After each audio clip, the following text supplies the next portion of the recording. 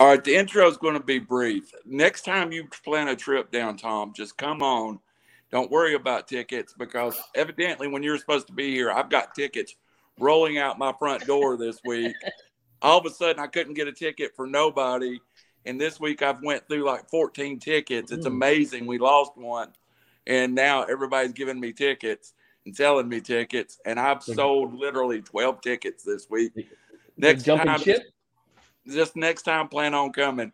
I'm Randall. I'm a frustrated ball, but we'll get to that later. Welcome to Reckless Speculation, the show where we have 5 hosts and 4 of them shows up. Roger will be here in just a minute. We say that every week. But above me, the one guy that has kind of my political persuasion, kind of weird that I agree with the Ohio State guy sometimes. It just really kind of creeps me out, to be honest with you. But he's a good man, and he is Brandon Chain. What's going on, fellas? All right, man. Ohio State struggled this week, man. They did. We'll get to that. We'll get to it. But they struggle. And speaking of the struggle bus, he's over here, and he's a Michigan fan. And for about 3.5 quarters, they made it interesting for me.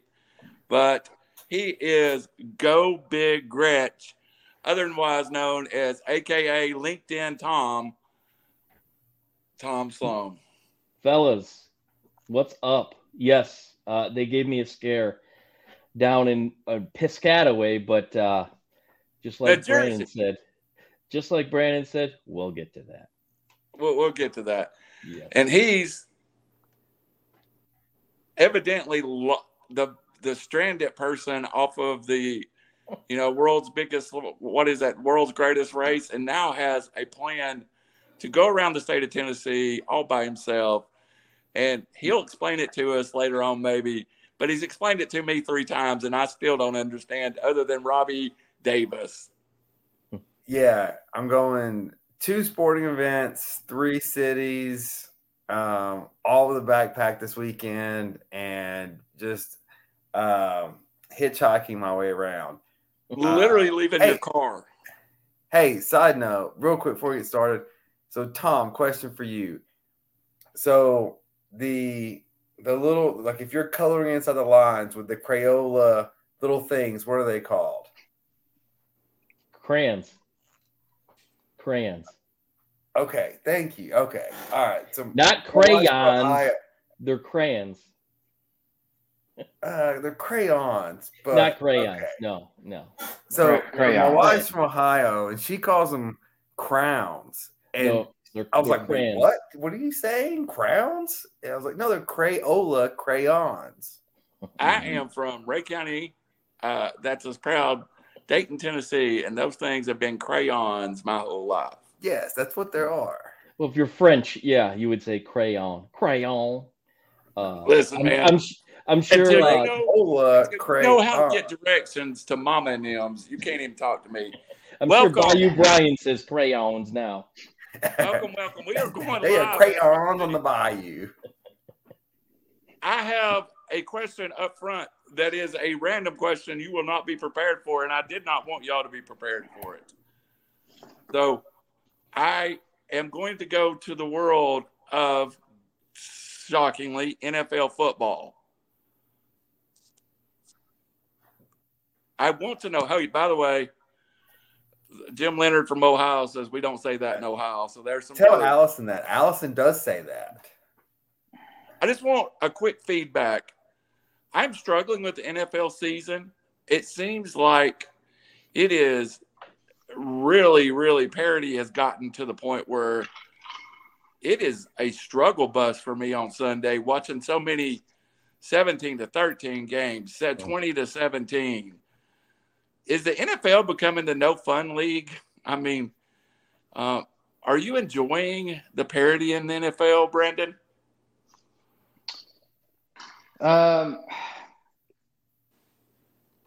don't mind it. I do miss kind of, the high scoring games where you can bet and take the over and over receiving yards and all that stuff. My favorite bet. Easy.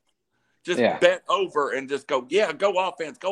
Yeah, and just root for it and get it. But This has been a really, really down year. And we all got used to that for 5 or 6 years of the NFL, where it's just complete shootouts and high scoring games. And you're still having close games, but the scoring average is quite a bit lower. I mean, if you look at week in and week out, it's 38 to 42 points on average. And then, your high games are 46, 47 over under. So it's definitely fallen quite a bit. I think a couple of months ago, I was looking at some stat. It was like it fell almost 6 or 7 points per game on average of what we're used to. So I don't mind it, though. I mean, you're still getting some entertainment with the closer games here and there. And this year's been wild with some teams that were unexpectedly good. Jets, Giants, to name a couple, both in New York. So it's still a fun season to watch. But yes, do I miss the 50-point games? Yeah, for sure. Robbie, I'm not a big Titans fan, and I've never been a big Titans fan. But even when I flipped on the Chiefs game the other night, expecting Derrick Henry to go for 250, and the 28-31 game, it's a 20-17 game. And it's really becoming, while the college game has become 52-49, the pro game has really become grounded out when the game close. Yeah. So, and I've probably in the last 10 years, I've flipped on this. I used to be on your side of the aisle and been like, oh, college is much more exciting and there's more bang plays and there's more break open. And then actually I was talking to our good buddy Blake about this, and he kind of persuaded me, and he was like, the beauty of the NFL is how good the defenders are. And like that pass has to be perfect or it's broken up. There's the windows are so tight. And so I've gotten to where I appreciate more just how difficult the NFL is. It's not a scheme your way into things. It like the read must be like the quarterback read must be perfect. The receiver read must be perfect. The blocking must be perfect. Like it is such a tactical game. And so I've gotten to where I like that just as much, if not better. And man, if you sit down with the Red Zone channel, there's nothing that beats that on the day. That's just pure talent, no commercials all day long. Tom, one question, and we'll go on to our regular programming. There is 2 lines above 45 this week. Most of them are 44, 45, 43. One at 37. I've never seen consistently lines at 37, 38, 39. While I'm a defensive guy, I always love defense, love great. I think what Robbie says is of value. But every now and then I get tired of seeing the kickers try 14 field goals in a game. And it's kind of like the baseball thing. Chicks dig the long ball. Fat 50-year-old guys dig 50-yard pass plays. So is it ever coming back, or is this the wave of the future? Well, if you look at the 2 games, you're talking about Cleveland and Miami and the Chargers in San Francisco, the only games over 45. I think what we're seeing in the NFL is there's good athletes on the defensive side of the ball like we haven't seen in previous NFL seasons. And it's forcing offenses to have to be stronger, have to be faster, and they're just not matching up with some of these teams. And it's just a testament to the parity of the NFL. So I like defensive games. That Titans-Chiefs game last week came down to the end. I mean, it was helmet on helmet, defensive stands. Unfortunately, the Titans couldn't pull it off, but they played a hell of a game, and that game was won on defensive prowess. And I just think there's some unbelievable talent on the defensive side of the ball. They're bigger, they're stronger, they're faster than anything we've ever seen. And I think that is the reason why you're seeing these low over/under scores, and frankly, the quarterback position hasn't exactly taken off. You've kind of had a lull. You had the pocket passer, that's kind of a dying breed, and then you had the athletic running quarterback, and you know what, defenses figured it out for the most part. So I think there's a lack of talent coming out of college at the quarterback position, which only helps defenses out that have the size and the speed and the power that they're possessing in the NFL. You make a great point that I was not going to follow up on, but this is a great point, and I do think you are right. And I'll throw it down to Rod, who's joining us. We're talking about the reduced scoring in the NFL. And to your point, Tom, we were in the era of the greatest quarterbacks in NFL history, all played in a 15 to 20-year window. Mm-hmm. That if we were doing the top 20 quarterbacks in NFL history, going back since day one, we probably had 10 of them active within the last 2 decades. Has quarterback play, Raj, slowed down the scoring in the NFL? I don't know. That's the best I can do. You got, I mean, if you look at a team like Denver and Russell Wilson, you know, there's a lot of movement in the offseason, entirely new offenses. You got guys like Tannehill that have been hurt.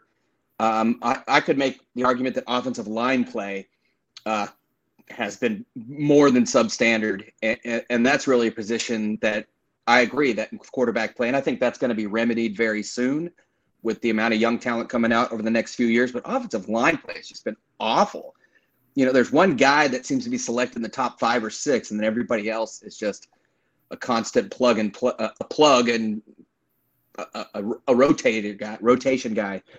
You know, what's interesting, though, is when you look at the Rams, who were near the top of the NFL last year, the Super Bowl champion Rams, they are third. I don't know if we discussed this, third to last in the NFL in points scored. Right now, Stafford's going into possible protocol, but everybody's been healthy, except for maybe Akers. But they have 131 points scored. Only the Broncos and the Steelers are below them. And that's about 16 points a game.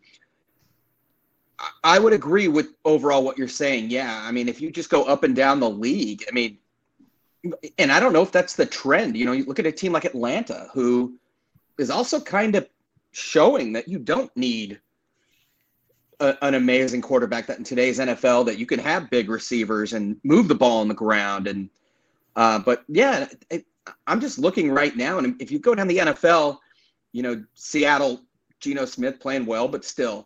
Atlanta, Miami, Tua, in and out, New Orleans, New England, Cleveland, Jacksonville, not what he's supposed to be, New York, Minnesota, 7-1, but easiest schedule ever, Kirk Cousins, Detroit, Chicago, the Raiders, Panthers, Niners, Giants. I mean, these are all teams with substandard quarterbacks. If they had anybody fairly average to above average, and you can go down the list. These teams think they can win. Washington. We can keep going. Malik Willis in Tennessee and Tannehill. Sorry, guys, but it's true. The Texans, the Colts. I mean, it's amazing. The Steelers. It's crazy. And yeah, you're absolutely right. You're right. Titans are only averaging like 18.4 points a game or something. I mean, it's very, very low. And yeah, I mean, they're 5-3, but these quarterbacks. I read the odds on Daniel Jones winning the MVP, and he's in the top 6 or 7. And my gosh. I think that's ridiculous. This is in New York. Is considered a elite quarterback now. I mean, it is. It's a rough time in quarterback. Oh yeah, no, Tua is my fantasy quarterback. He's definitely elite. And then you got running backs. You know, aside from Saquon, guys like last year, Mixon finally scored more than 1 TD. He scores 5 in a game. But, you know, look at Jonathan Taylor. He's played 6 of their 9 games.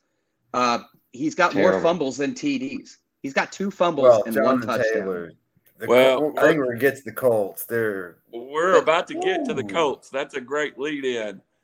Not only is Jonathan Taylor on my fantasy team, he was my hope to rebuild my fantasy team.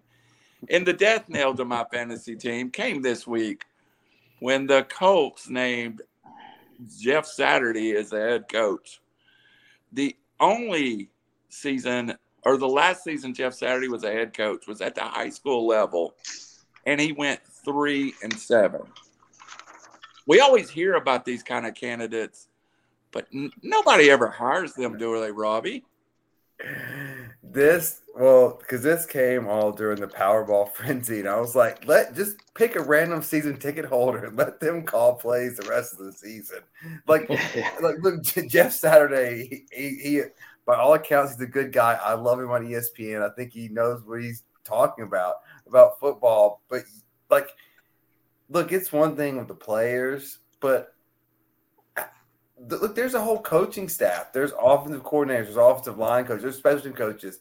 All those guys have been working there for at least this years, working their way up the ranks, and you just grab a guy off of ESPN because he used to play for you and say, hey, yeah, he's the head coach. Like, what incentive is that for these coaches to coach? Like, they're all – it reminds me in the scene in Moneyball, hey – I just got to update my resume so somebody hires me next year. And that's what I imagine all these coaches are doing.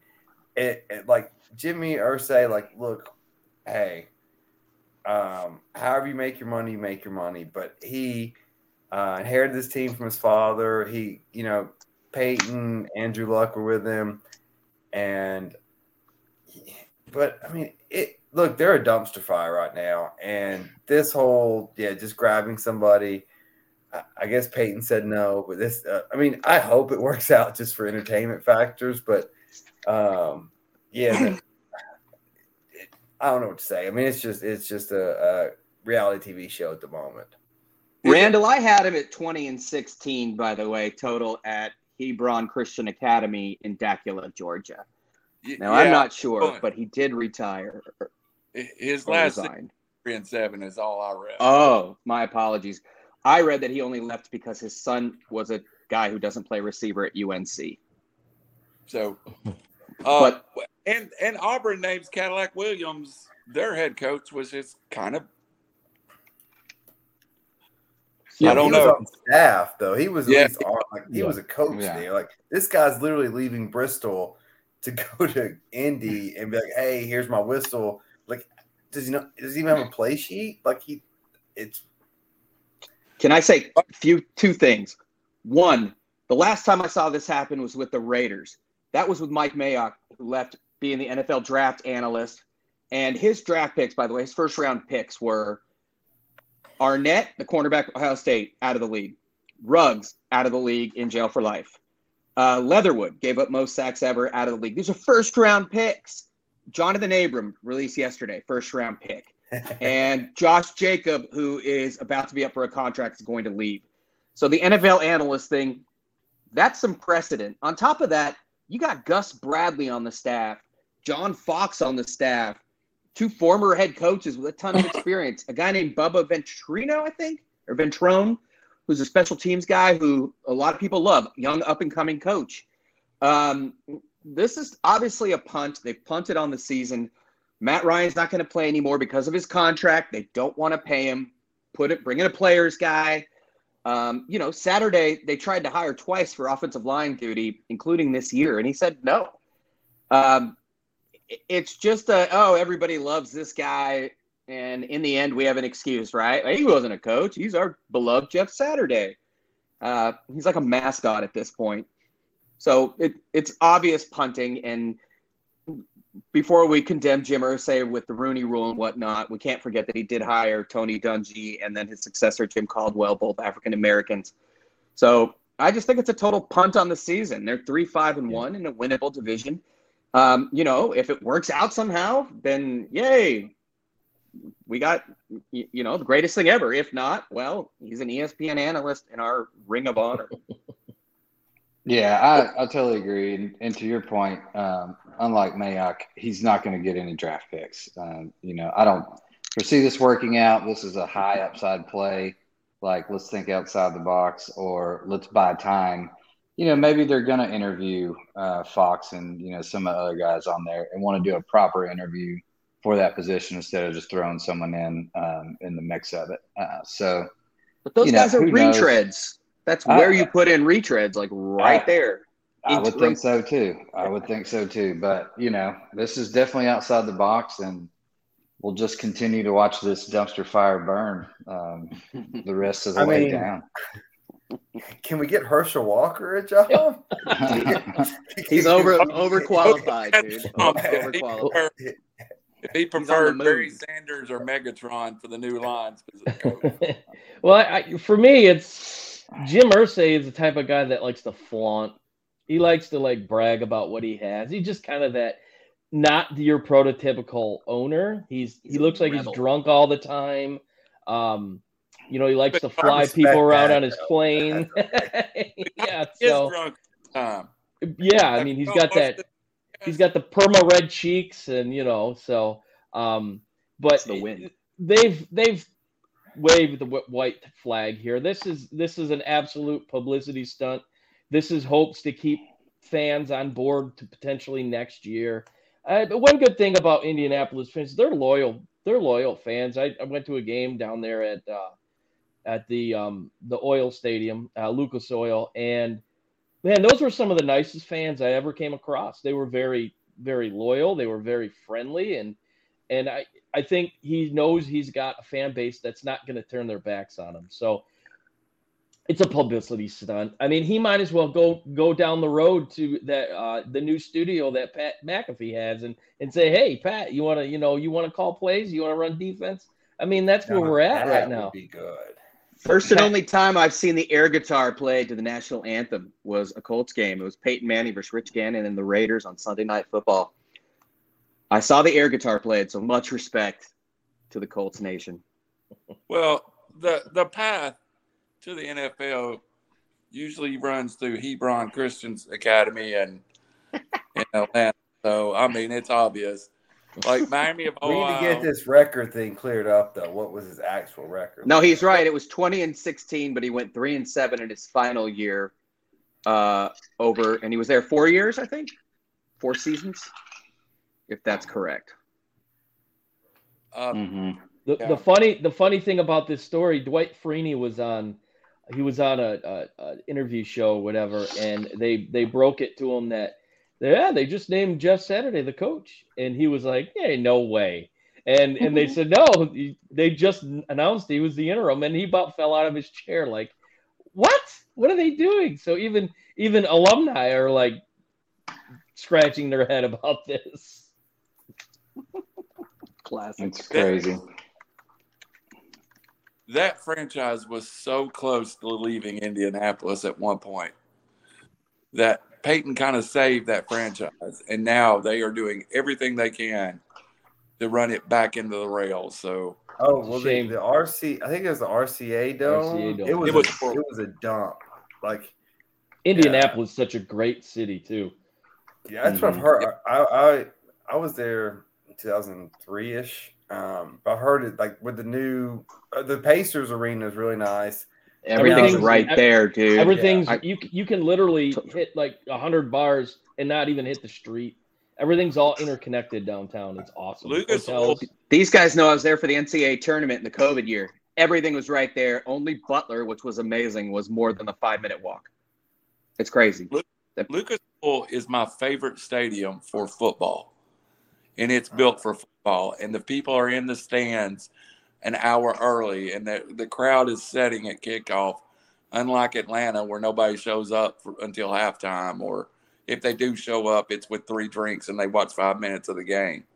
So Lucas Oil is built for football, and it is really nice, and it has a feel. I will say, Indy in general, that fan base, they're really intelligent, like with basketball, with football. Whenever Peyton was there, hey, it was as quiet. You couldn't, like, there was no talking whenever he was doing the snap count. It was silent, and they knew exactly what to do.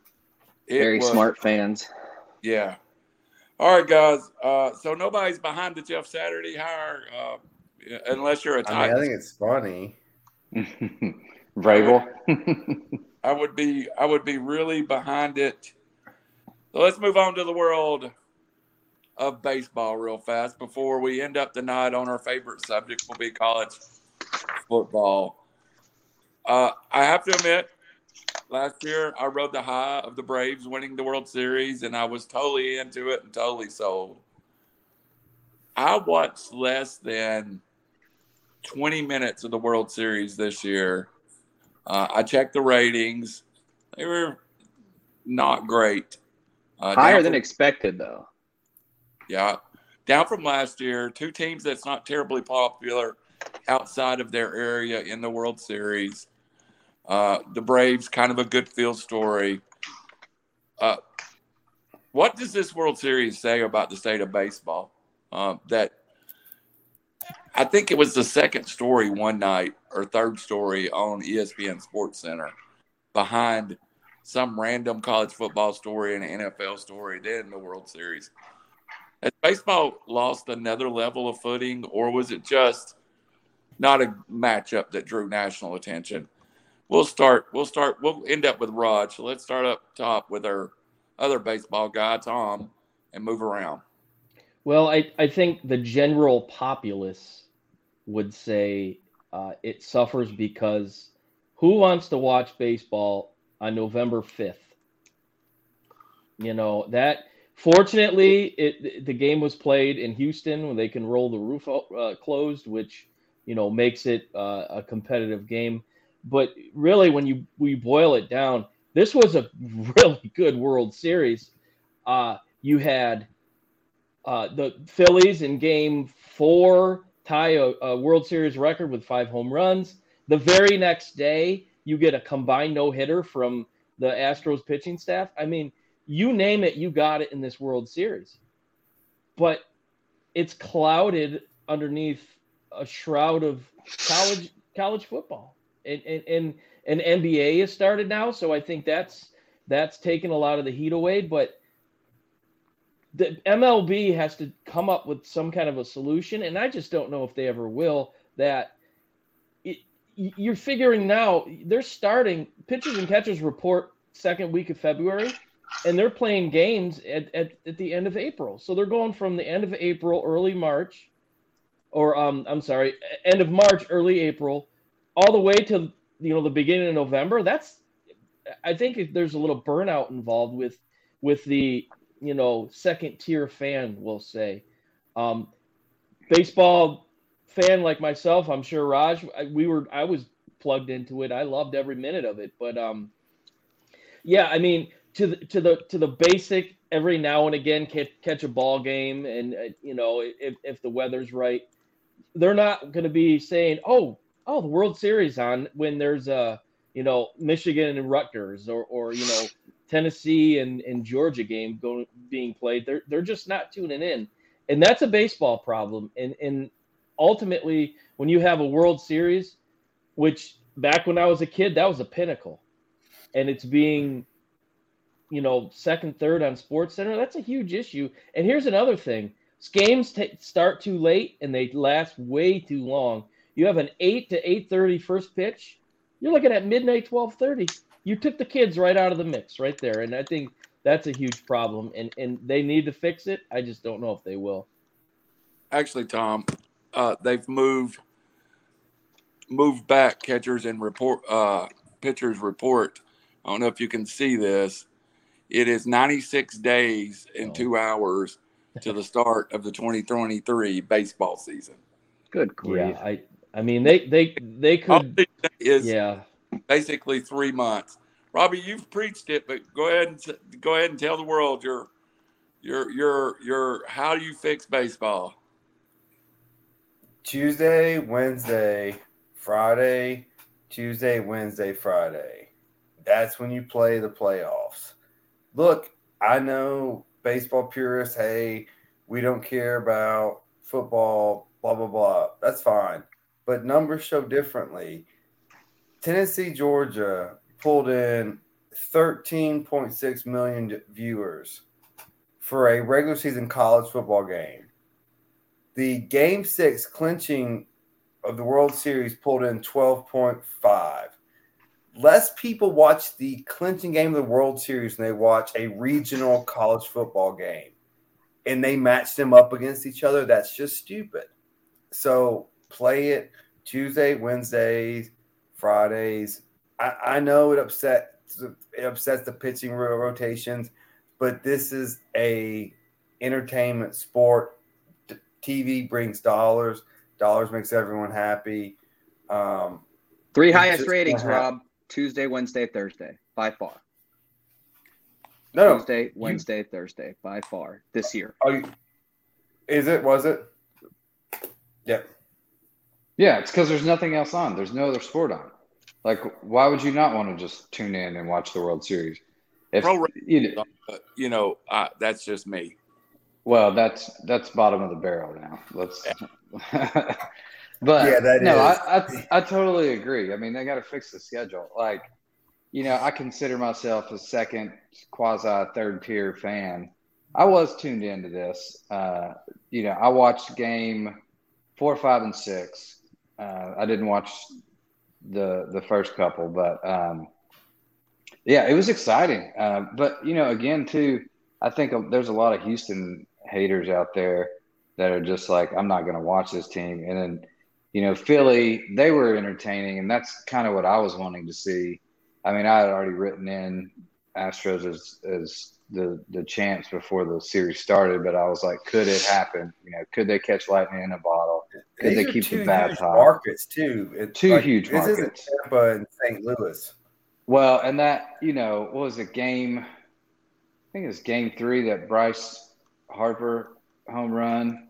Mm-hmm. I mean, that was amazing. You know, it was that moments like that. In the 8th inning. Yeah, moments like that are just really cool to see in baseball because, you know, as you both know, baseball, or all of y'all probably, but I mean, it's pitch by pitch. You live on the edge of your seat, especially if it's a team you're rooting for, like the Braves last year. You know, I felt, you know, kind of like quasi Brave fan last year watching it. So it is entertaining, but they've got to attract more fans, and you can't do that competing with dominant forces above you. I mean, it's just not a smart move. Also, before I go to Raj, I'm going to ask this. For me, I am a hardcore Braves fan. Let's say I watch 100 of 162 during the year. It's not like I won't go out to dinner when the Braves are on, but if I'm home and the Braves are playing, they'll be on somewhere. Right. As a hardcore Braves fan, it's hard for me to watch the Phillies in the World Series. It was really tough. I couldn't do it. So if you it's almost with baseball that if you are a hardcore fan and your team's not there, it's not the same. So yeah. Well, and you're a little butt hurt too, and you don't want to really watch it and root for it. I totally get it. Yeah. I mean, totally understand that. Eliminated us. Last thing they were almost 500, dude. Yeah. Like, yeah. Come on. If not for this new format, which is part of the problem, there's no way they should have been in. They just got hot. Braves did that last year, but the Braves were a good team who won a lot of games. This team didn't belong in the playoffs. I agree. I agree, but they did make it, and that was an interesting story to me, being kind of an outside fan. You know, I thought that kind of drew me. I was like, you know, their bats are on fire, and you know, in baseball, it's not the best team that wins, very rarely. And you know, unfortunately, this year it was. I'd rather seen Phillies win just to beat the Astros, but you know, Mattress Mac made his 75 now, so good for Dusty Baker. I'm happy for Dusty Baker. Yeah, I was happy for Dusty. 25 years as a manager, and he gets his first World Series, and he's got another contract. Just signed a contract for this year, so that storyline was cool. You know, that was cool to see. Very different. I know Randall's going to ask than the previous Astros championship, which they cheated in AJ Hinch, who's a total prick. Hey, now. What? I will say your manager? That's my manager. That's my manager. One more thing about TV programming. Like, have y'all ever just let the dog creep off of like the ESPN pregame on Sunday? You know what they go to at 1:00 on Sundays? Cornhole. Yeah, cornhole. It's like that's what they put against the NFL because they're like, we're not wasting our time. Or dirt. Baseball keeps running their head into a brick wall. Like, just move the games. It was like that Harry Potter game version this past week. Slam ball. It was World Chase Tag, but Spike- that's so awesome that Spike they ball? moved it. Yeah, Spike Ball. Yeah. But, The yeah, tag dude, is great. The tag is That's good. Those kids are amazing. awesome. Yeah, dude. But anyways, This Were you is on asking- ESPN. yeah, After- it used to be figure skating and ice skating and stuff. They'd try to get whatever niche Oh market yeah, they could get. But Keep now it on I don't. ESPN after countdown on Sundays. They'll go to Yeah. just the most random. Yeah. It turns It's like into bowling or professional pool or It cornhole. was spike seriously the ball. Harry Potter game, Quidditch or whatever the hell they call it. Quidditch. Yeah. Yeah, it was like a version of that, and they had like talking about team. One time it was wiffle ball championship where they played on a high school field, and they made this little course. Usually it's Johnsonville Brats cornhole. Which Yeah. one time it was axe throwing. I mean, this is all stuff that That's a belongs on the great Ocho, sponsorship for cornhole, by the way. Dude. Oh yeah, Yeah, Randall. Just Nobody's under leave 2 one bills. TV on ESPN after countdown, and just Oh, watch what comes on. It's amazing. I'll do it this Sunday. Raj, all in all, did you watch the World Series, or were you like me, kind of just flipping by every now and then? I was jaded. At first, I thought some people would watch because of like the Howard Stern effect. If you remember Private Parts, like people listen to Howard Stern because they like him, but more listen because they hate him. Like they want to see what he says because they hate him, right? Like in that effect. Like some people just turn it on because they love to hate Houston. No, I was jilted and uninterested. I watched barely anything, if maybe a pitch. I just couldn't do it. It was boring to me. Being said, I knew you were going to come around to this. Yeah, I do have more respect for this one because unless proven otherwise, they didn't cheat. And this was baseball. You know, you and I are old as purists. You know, they won 5-2, 5-0, 3-2, 4-1. They allowed 5 runs in their 4 wins. They had 2 errors in the whole series. They were both in one game, which game they won. They had a no-hitter. But that stuff's boring, man. I don't know what that says, but I agree with it probably. It's crayons. Oh, you know, they had 48 hits to Philly just hitting home runs. It was just a boring, like, April matchup. We said it before, like Tom said, baseball should never be played. I've said it many times. In November, I was at the game on Halloween night. Fenway game 2, it was less than 10 degrees with wind chill. Game started at 9. It ended at 1 a.m. It sucked. Cut at least 2 series. The last 2 months of the season are mainly crappy divisional games. You know, cut at least 1 series against every other team. Start the playoffs 2 months prior. Only games during the week, and problem solved. Yeah, You're right. And play double headers during the season. Like Right. a good double header is great. Like, why do they stop doing Split that? squad, like spring training. Split squad. Yeah. You got a great team, man. Dodgers would have been fine. Jim Leonard says they need to get a whiteboard with crayons to solve baseball's problems. And our boy Harold comes in with Moneybags Robbie has multiple TVs to leave on Obscure Sports. Comment today, Harold.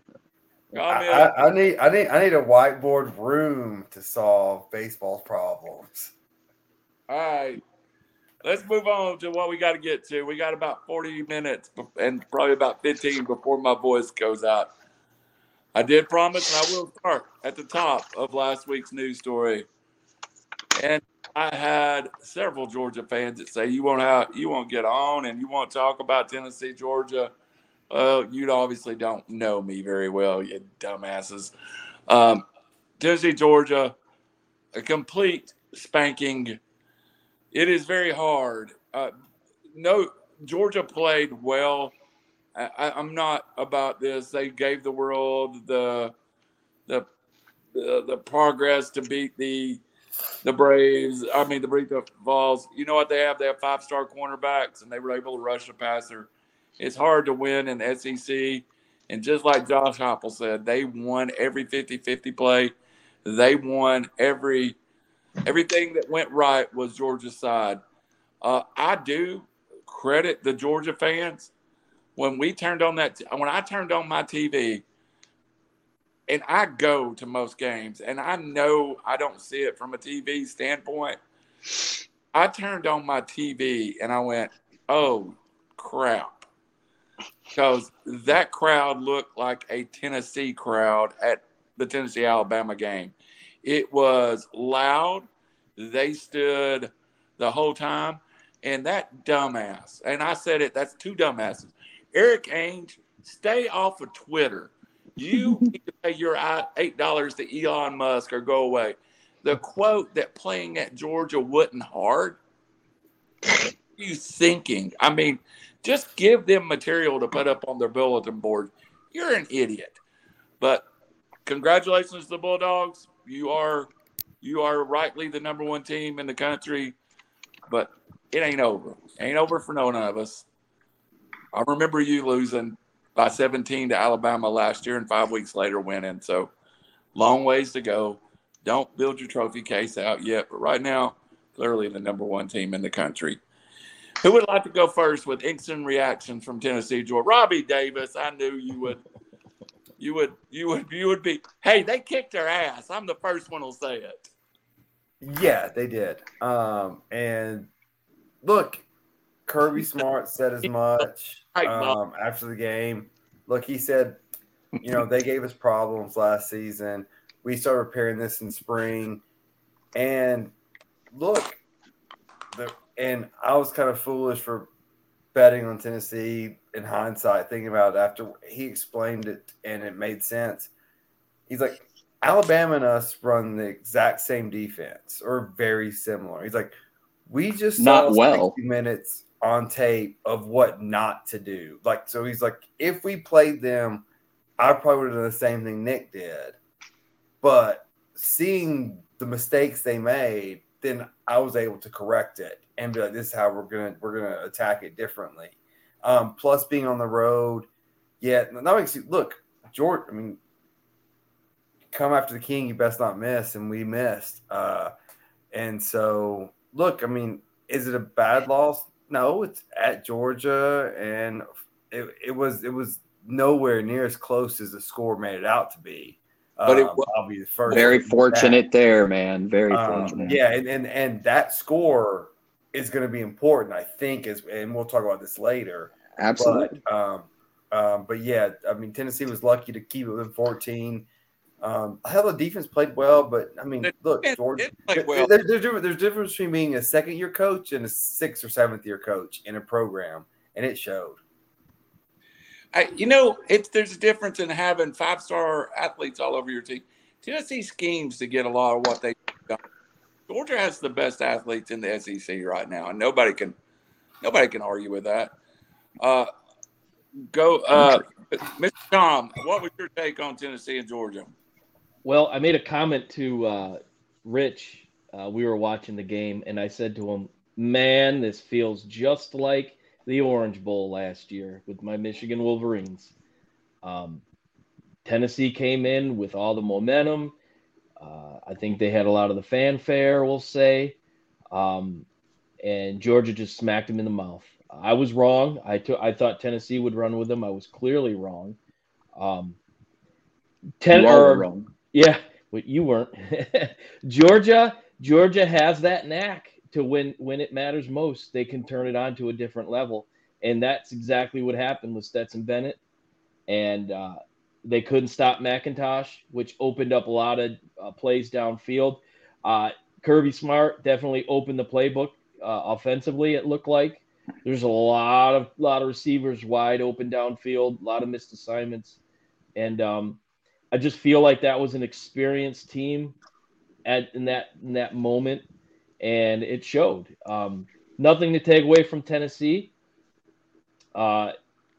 They definitely are still in the mix, but this was a big moment for them. Number one in the polls, the CFP, and maybe did they get a little complacent? Did they underestimate what Georgia really is? Because I don't think any of us really knew who Georgia was, especially after the Missouri game. But I mean, Kirby Smart decided he learns how to coach football last year, and it showed. And it didn't help that it was a freaking monsoon down in Athens, which didn't help with controlling the ball and whatnot. But no excuses. The game was probably over by the time it started raining. Probably. But Georgia just dominated at all facets. And maybe leaking Stetson Bennett's phone number out on social media the night before said he got like 700 or 800 calls. I might have added a little fuel to his fire after his first touchdown. He gave the old "call me" sign. But I mean, clearly Georgia's the best team in the country, and I think we said the same thing last year right around this time. So, Randall, I'm sorry, Tom. I didn't mean to interrupt. I got a quick question for you. This is college football to me. Georgia was last in the SEC with 10 sacks on the season. They had 6 sacks that day against a damn good offensive line, a great offensive line. What are your thoughts on that? Like, what is that? Just college football? Like, what do you? We've not talked about it. Tennessee had an equally number of pre-snap penalties as Alabama did. Exactly. And when you get your offensive linemen back on their heels and they can't hear the count and they get rattled, I mean, there's no doubt Alabama's offensive line is good. To me, again, I go back. Georgia's, I didn't like this spot. And I think the way you would have beat Alabama is to come in there and keep it quiet, keep the focus off of yourself. And I think you're right, Rod. You needled the sleeping bear, and that's not what you want to do in this situation. I by no means believe Tennessee could beat Georgia twice in a year. I do believe Georgia could beat Tennessee twice in a year, but I do like our chances better if we get into the playoffs and see them outside the state of Georgia. I feel sorry for whoever gets them the first round and has to go to Atlanta and play them in the Peach Bowl in a circa home field matchup. So, Raj, they are the more talented team. They are, at this point, the better team. I don't necessarily know that they're the better coach, but I think the results are different away from Athens. I'll put it that way with the offensive line. That offensive line was. Wait, did you say you don't know if they're the more better coach team? Yeah. I love Heupel, but Kirby's got it rolling. Yeah. Got 5-star athletes like everywhere on the field too. That's part of coaching, though. I mean, Tennessee's like SC and others. Like you still have to coach them. Tennessee's less talent up until now. Well, they are, but yeah. Oh, I mean, that sounds like an excuse. It's not. We rolled out our football with our 46 guys, and we played hard. Georgia played out their 40 guys that played. They played hard. I love our coaching staff. I love what we do. I do too. But it's a difference between a veteran that's been there a while and has laid that culture and base and foundation within his program, and he has the athletics. That mean Nick Saban should beat Kirby Smart because he's been there 15 years. All I'm saying is they're both great coaches. That's all. Nick Saban is better than Kirby Smart. Well, he is. Just this year the athletes are phenomenal in his game planning. To Robbie's point, he learned from Alabama on that, and that's smart coaching. And I was on y'all's side. I thought Tennessee could run with them. Their offense, how fast they could score. I thought if they even got down 14, it wasn't over. They could score quickly, but it was just this methodical dominance on the offensive line side or defensive line side for Georgia that just wore Tennessee down on top of the penalties. So unfortunately, didn't go y'all's way, and I lost some money. But again, that just goes like the Missouri game, like Tom's point.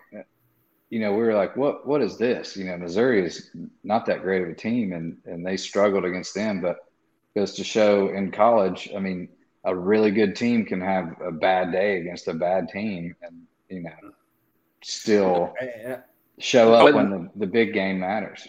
When they want to play, they play. But Randall, to your point, if they play in the first round in Atlanta, knowing that they're going to play in the championship, they could fall asleep. When they want to play, they play. I agree with Randall, though. Look, there were some matchups that Tennessee had, and they just didn't get. And then being third or first and 15 in a neutral field, there's some matchups that they could have. I do not think it's a gimme. Georgia wins again. That crowd noise was a factor. I mean, how many false start penalties were there? Those three and wide receivers wide open, and everyone, the quarterback, the receivers, everyone admitted, like, look, we couldn't hear. We just, and I don't know if the Randall, you may know more than I do. Once they shook up the schedule with Georgia, it used to be in October, now they're November. I don't remember us having Florida, Alabama, and Kentucky all at home, and then Georgia on the road. I thought there was some kind of a little bit more balance from that, but maybe I'm wrong. Always been Georgia, South Carolina at home. That's supposed, South Carolina is supposed to be the other power in the East. So it was all Georgia, South Carolina. All of Tennessee's game, well, besides that, and we'll get to this LSU game later when we're talking about rankings, but that was a road win, but it was a non-factor. Tennessee got on, and it was just shut the crowd up. This was our first true road game, and it showed. Yeah, well, we had played at Pitt, but that wasn't near as loud. I will say one more thing, and we'll leave Tennessee alone. I think it does matter that we lost this game by 14. In the perception is reality for the CFP. I think bigger than most Tennessee fans will say, I'm okay with LSU beating Alabama, and our signature win now is 27 points in Baton Rouge. That is a huge plus in the CFP's opinion, in my opinion, for the CFP to go. Who is the highest ranked team they beat? They beat LSU, who's ranked number 7 on the road by 27 points. Oh, yeah. Their biggest win of the year. It was Alabama by 3 at home. I think the LSU win now looms bigger in the committee's mind than the Alabama win did at home. So let's move on down. Ohio State and Michigan. I want to hit on both of them. I just want to talk about it as in general, and we'll start with Tom. It was a struggle, bloody struggle for the Big Ten teams. And Brandon, I'll let you take all the time you want. But it was not pretty. And the worst effort C.J. Stroud has ever put together as a football player. The only thing that probably keeps Hendon Hooker in the Heisman conversation is the 96 yards that C.J. Stroud put up this week.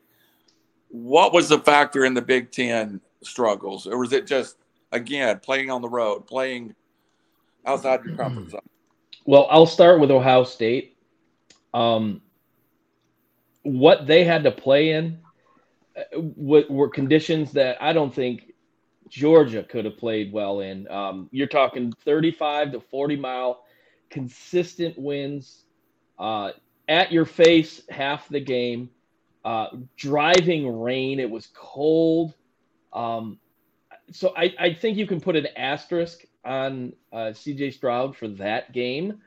Although, if there's one thing I've noticed with Stroud, and now, mind you, I came in this year thinking he probably was the best player in college football. I question his heart.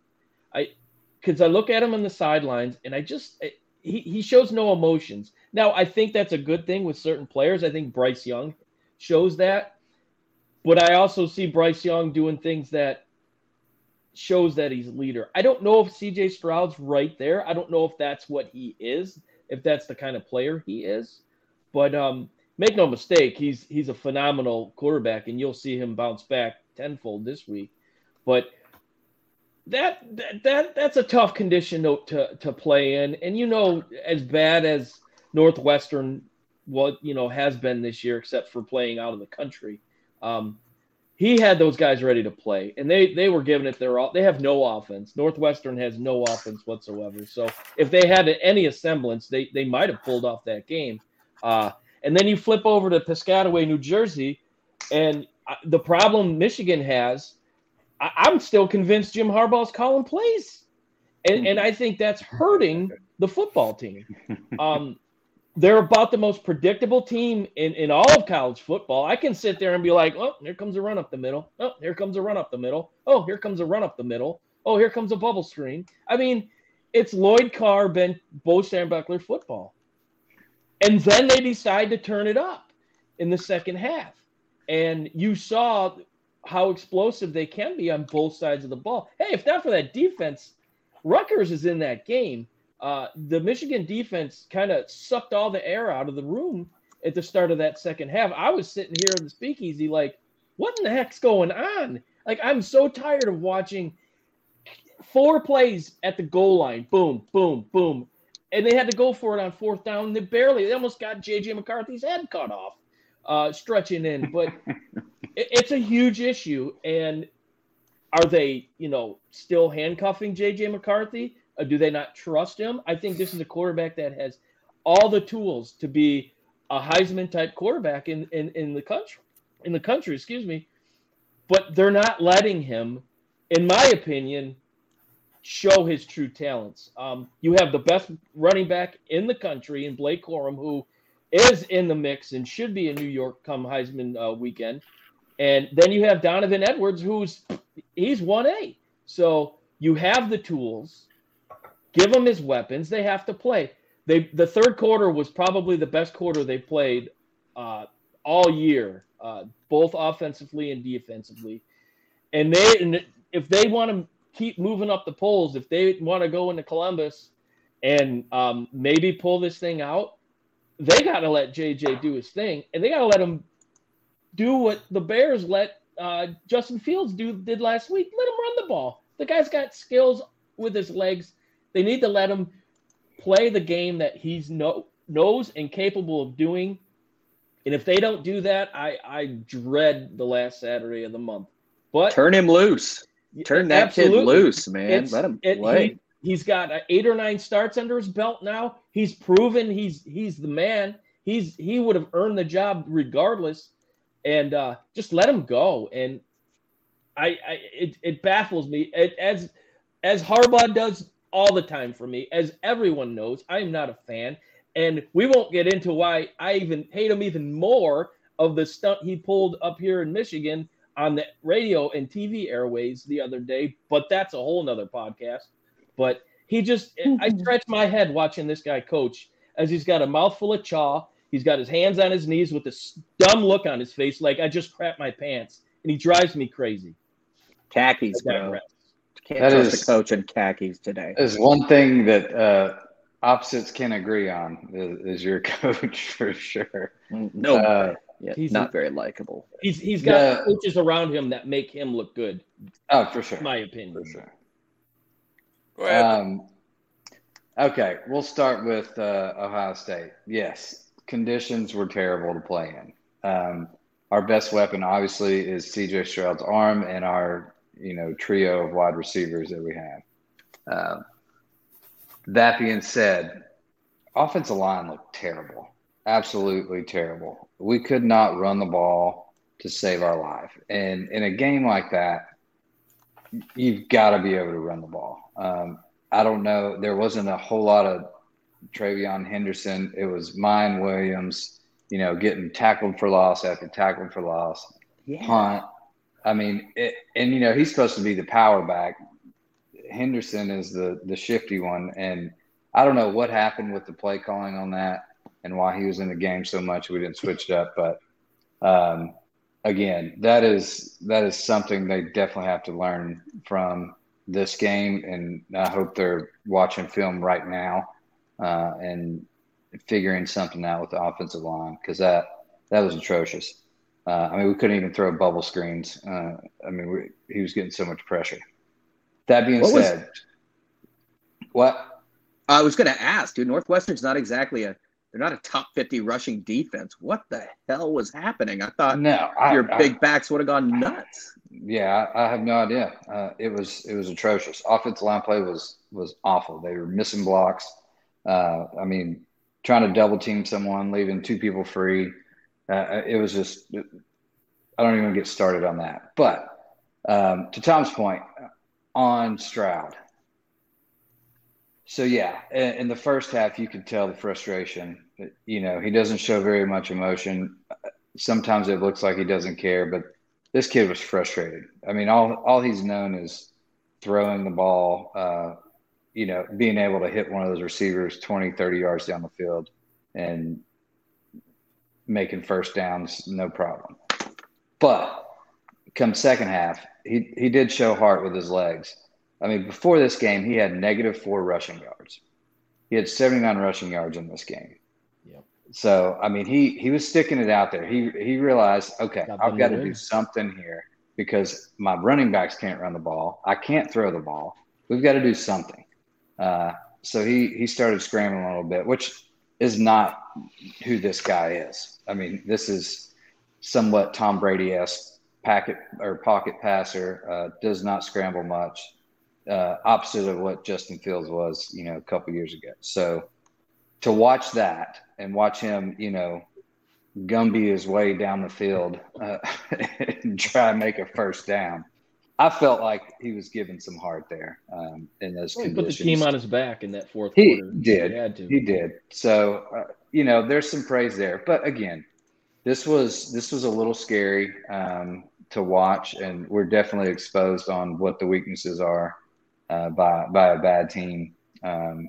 And if a bad team can do this, regardless of the conditions, I mean, if you can't establish a run, you knew what the conditions were going to be. I mean, you got to have a game plan for that. So that's something they got to fix. But yeah, I'll leave it at that. And, you know, as far as Michigan goes, yeah, it was a little slow start, a little scary, but that's the thing with Michigan. I think Michigan's got a lot lower or higher floor than Ohio State right now. Well said. Well said. I really think they do, and you know, I think we've got a higher upside than Michigan in the right setting. Obviously, if the weather's good, but I really think at this point, you know, the floor for Michigan, you know what you're going to get with Michigan. Just like he said, I mean, we all know they're going to run the ball well, and they're going to establish that dominance in the front, and you'll get that out of Michigan. That's their floor. Ohio State is scary right now. I don't know how low the floor is. I hope to God that was it and they fix it, but yeah. So we'll get to the rankings and stuff later, but. Not a great showing for the Big Ten this weekend. And Illinois gets beat at home. Illinois gets beat. The Fighting Tucks. I mean, come on. Kudos to Mel Tucker for putting that team together and getting them ready to play. They fought their butts off. So I'll give. We talked about Georgia and Missouri earlier. Look what Georgia did last week against the number 1 team in the country. Northwestern at least had a weather excuse. Or Michigan or Ohio State, sorry. Right. You know what I mean? Everybody's going to have an off game. Sure. That was more off than most, though. That's for damn. It was. You know, they're 38-point favorites, and coming in, it's just – I think it's a game they weren't overlooking. They weren't excited to play because of the conditions, and I don't know. But they got to get their shit together. I will say this. To me, this is a little more than just a weather game. Look, the leading quarterback threw for 79 yards, and it wasn't CJ Stroud. And he was 10 for 26 versus Sullivan 10 for 14.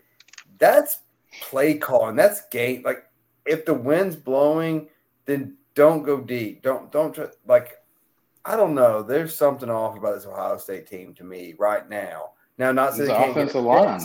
A lot of highlights they were looking for. You're right. A lot of highlights. But right now,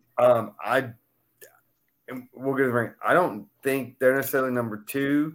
I'm not sure who it is, but yeah, I mean, this was a desperation win against a team that's 1-8. 1-8 now, yeah. Regardless of what talent alone should roll through this team, and they did. The bar is set so high at Ohio State. I don't think Well, any yeah. of us are used to seeing struggles from a Ryan Day coach team. So I mean, it's different territory for Ohio State fans, and I can speak for my knowledge. My dad's a Buckeye, and I can only imagine he don't have any fingernails left after last week's game. So I'm sure he rolled a hole in the carpet walking back and forth. But I think it just boils down to they're year after year, they're just such a good high profile program that you don't expect to see hiccups. Well, and you look at previous issues like that where we've struggled on the offensive line. We're able to match that well with the play scheme and play calling when we can throw the ball well and quick, and we're not worried about weather. I'm not using that as an excuse. The offensive line was terrible, but sometimes we can hide our deficiencies. Yeah. With my that. point would be both teams played in the same weather. Sullivan sure. was 10 for 14. Stroud was 10 for 26. That's a big completion percentage gap. All right, guys. I agree. Roger, you or Robbie got anything on the Big Ten? Because I want to move on. I got more stuff. I'm ready for the playoff rankings. All right. I quickly want to go through. I want to spend some time on the Pac-12, but quickly from just everybody's opinion, TCU sits at 4. The next 2 weeks playing at Austin and at Waco. Start with the bottom with Raj. You expect TCU to pull these games? Do you expect TCU to be undefeated in 2 weeks? No. I think it's going to be akin to Clemson at Notre Dame. You're going to the big boy, the program, the Texas Longhorns in the Big 12. This is their season in a sense. They don't like anybody stealing their spotlight. It's at Texas. I think it all comes tumbling down, and I think they lose by more than I think double figures, actually. They've been playing with fire for quite a while. If Quentin Johnson, their amazing receiver, who's easily the best player on that team, doesn't play, they're going to lose. Brandon. Yeah, I agree. I mean, there's 7-point dogs coming into this game. It's not pretty for them right now. I think that's kind of one of those committee moves. Like, hey, I think they've foreseen this possibly happening, them losing, but it's like, hey, we did our due diligence. We threw you in there. And just like, previous weeks, we've seen the committee gets it wrong again. Robbie, or any opinion? Well, I don't think TCU makes it both weeks unscathed. I think they do lose this weekend, and they may lose back-to-back. At Baylor's no joke either. So TCU's good. They're good, but, man, they've been playing with house money for a long time, and they've been gambling, and it's going to catch up. They almost lost to Texas Tech on the road, and we'll get into that. All right. Tom, any other opinion? Yeah, I mean, right now they're where they belong. They're undefeated. They've beat some good teams. They're being undefeated, they deserve it. So right now, 2 weeks, absolutely not. I think this is Texas's week to really get back on the map. Quinn Ewers, aka the Mullet, is gonna have a huge game. This game's at Texas. 7:30, primetime game of the week. I'm sure, I don't know where game day is going to be, but if game day was there, this is a hyped game. And, I see a lot like Tennessee going into Georgia, a game like that. So, and then Dave Aranda, I think he's a good coach, and he seems to show up at end of the seasons sometimes. And that's a game for disaster for Texas Tech. So right now it's cute. They belong at 4. In 2 weeks, no, you're gonna, this is probably the best scenario for Tennessee fans having Texas TCU, the old Horned Frogs, having to go to that gauntlet in Texas for the next 2 weeks. All right, I want to go to the Pac-12, Raj. Here, I've said all week, I do not think Oregon can pass Tennessee in the college football playoff. And I still believe if Oregon wins out, Tennessee's above them. Here's the case I want to make, and Roger's a USC fan, so I'm going to make it to a USC fan. USC would finish with two very highly ranked opponents and a Pac-12 championship game, which I suppose would be against Oregon. In all likelihood, yes. So you're talking about USC closing with Notre Dame, UCLA, and Oregon. If they went out with their loss being on the road at Utah, are they more dangerous to move up in the college football playoff than Oregon? I say yes. Wait. Can I just stop you right there, Randall? In these scenarios you're about to lay out, Tennessee is not the target. It's the loser of Ohio State and Michigan. Tennessee has a 4 seed, in my opinion. Well, no, but Tennessee has a better resume than the loser of Ohio State and Michigan. Tennessee's going to go to 3. It's going to be the loser. Well, of Ohio State, the loser of Ohio playing- State, Michigan's out. I mean, I very seriously doubt with everything going on this year. It's playing for that 4 seed, and really at this point it looks like it would be, because you said it perfectly, SC has that opportunity. And I said the Pac-12 could get in. There's no doubt about it. SC plays those 3 highly ranked teams.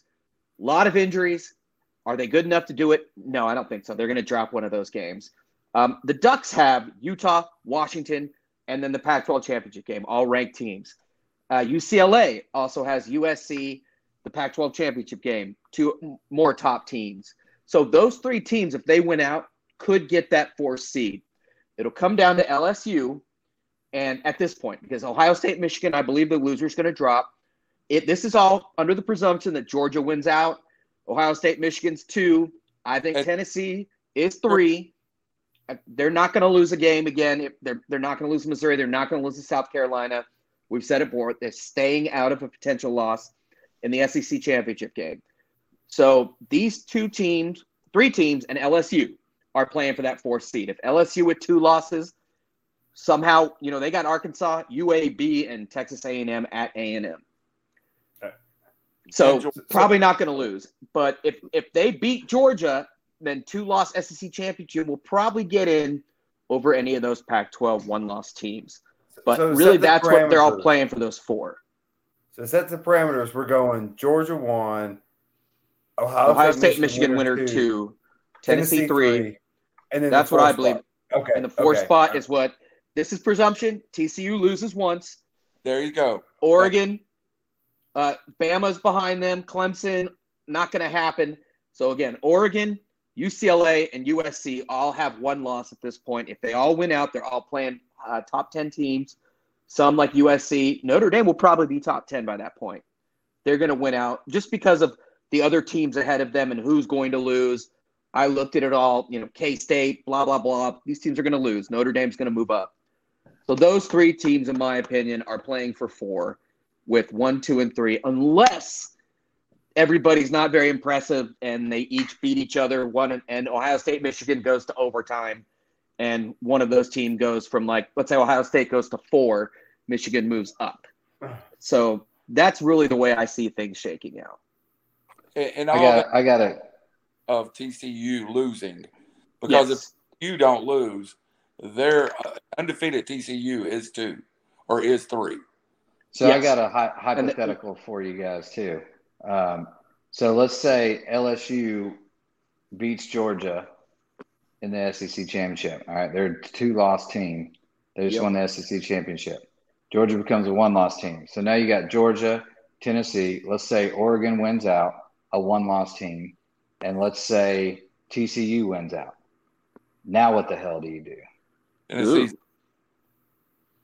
Well, no, Tennessee beat LSU in by a million, but still, it's what have you done for me lately? But what have you done lately? When Tennessee do you lose? Could get phased out. They just beat if LSU just beats Georgia, who just beat the crap out of Tennessee.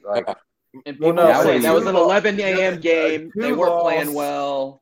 A 2-loss team. I think Tennessee would one of be your losses was to the unfortunate. team that beat you. But then that's beat- not how we start they making beat the team that excuses, just- man. That's what I'm saying. Now, If what they does the beat committee Georgia, do? who beat Yeah, Tennessee up. but then you get neutral field I have versus no idea. home fields. This is why you need more than 4. Well, no, For this is a year, nightmare. exactly. That's a nightmare scenario for the committee because then you're talking about possibly 3 SEC teams and the Big Ten winner, and you're going to say, "Yeah, sorry guys." No, there's no chance that you get 3 And- SEC teams in. You No, can't. that is a chance you do. Georgia, I mean, Tennessee. I see the path, but Georgia, Tennessee probably could have been a 40-13 type game. That's what it felt like.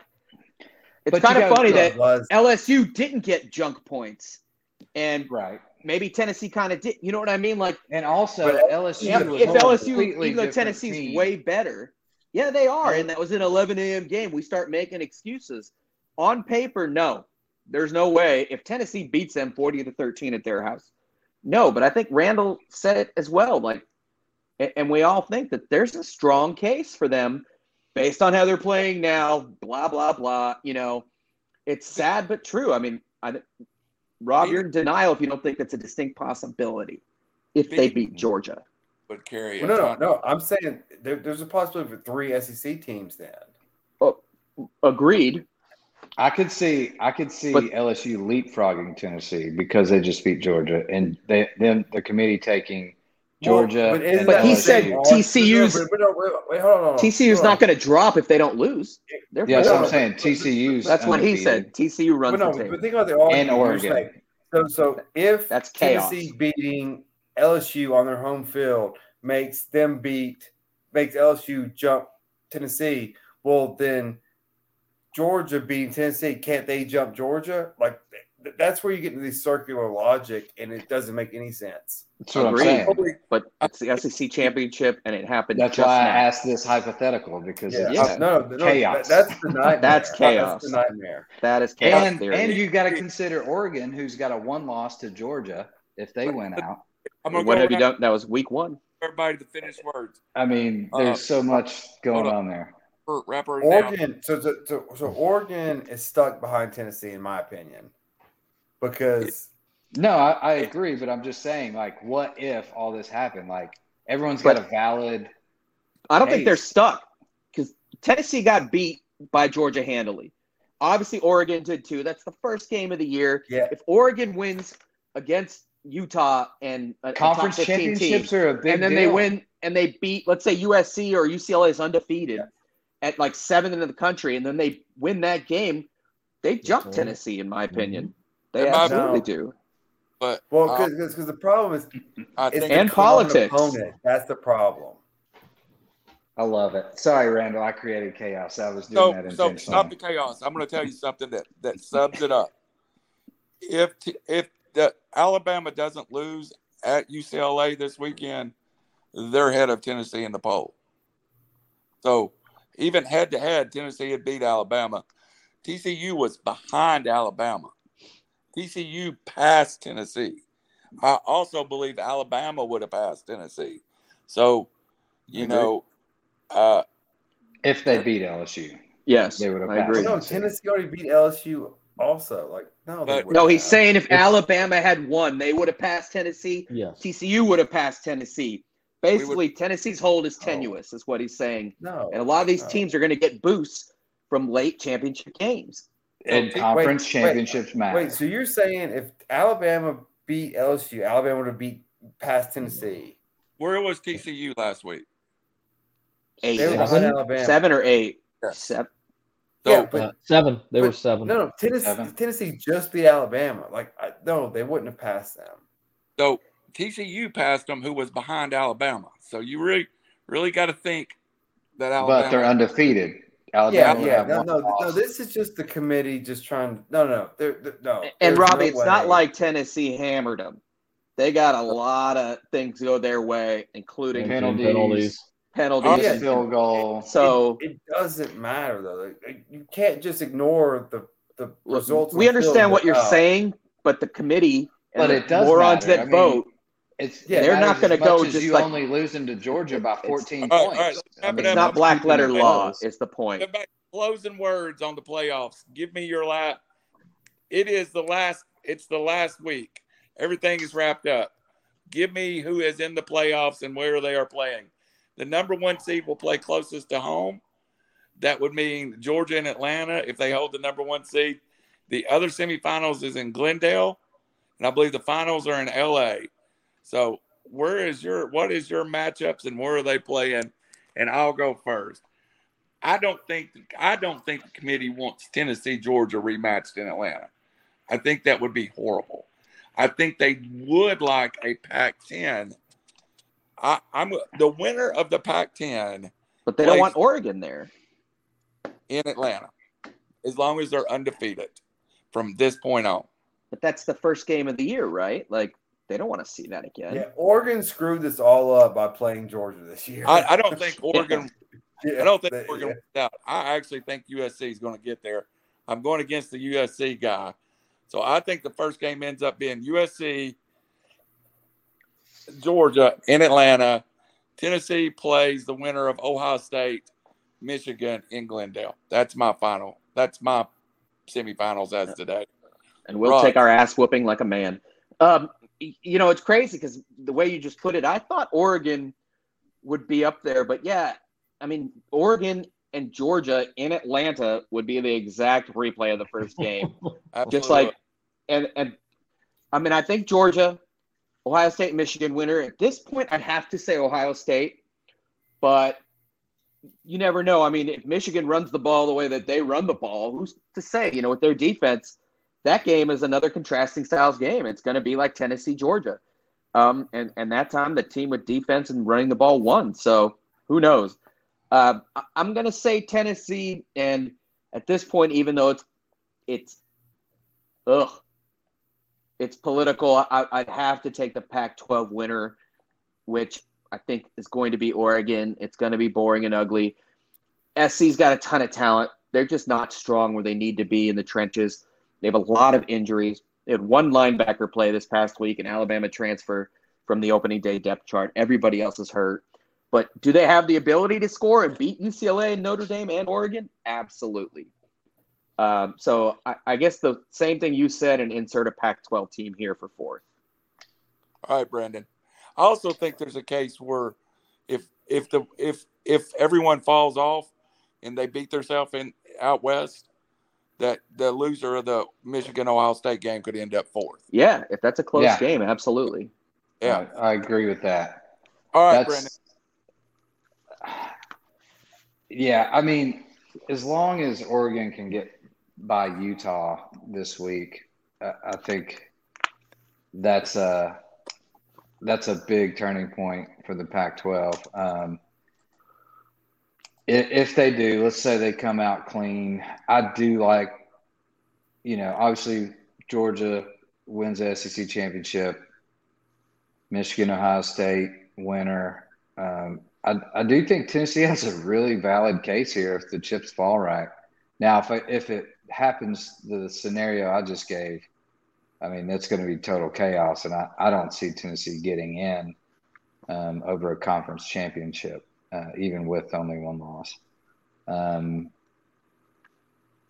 mean, there's so many differences here. It's reckless speculation. I'm going to go Ohio State just because it is in Ohio. I think these guys are going to be pumped up and ready to go against Michigan. So I'll go Georgia, Ohio State, Tennessee, and again Oregon. I don't see TCU pulling it out this week. All right, Robbie. Okay, so I think it's pretty clear. Let's say nothing. Well, let's just say it moves this way. I think in Phoenix, it's Ohio State versus Tennessee. You got Georgia, the host team in Atlanta, and this is where it gets crazy. Because the committee doesn't want a rematch. That's why Tennessee is going to be at 3. Could be Oregon, could be the Big 12 champion if it's TCU with one loss. Or, man, look at Clemson sitting there. as a conference champion, if Oregon and USC lose, God, no chance. they jump their Are way you up. kidding? No, I'm serious because Don't they try to don't think want too far outside the box. That is just no, they don't want What to not- Georgia. Look, Georgia. They just played this Hey. Georgia Oregon. What about North Yeah, Carolina? Week 1. Oregon Yeah, is a North completely Carolina. different. But no, North Carolina Oregon's a only lost completely different Notre team. Dame. well, no. So is Georgia though. Like I heard this on the radio today. Like, oh, I agree. well, Oregon improves throughout the year. Well, so does Georgia. So Georgia, like every team improves throughout the year. No, I So- agree, but I no, think it would be an interesting matchup. I agree, but don't count out Clemson sitting there if God, don't even. Oregon mention and that. USC lose.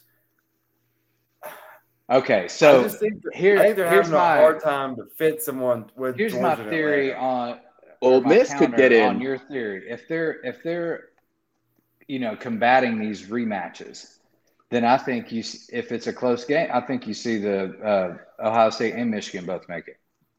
Then you have 2 SEC teams, 2 Big Ten teams, and we'll take our ball and go home. Screw everybody else.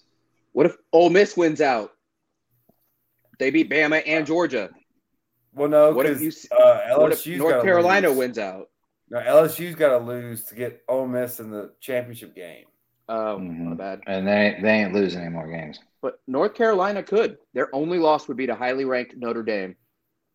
They play Wake still, Clemson, I believe, in their championship game. They could sneak in. I'm going to go ahead and say there's not going to be an ACC team in the playoffs. I'll go ahead and stand on that one.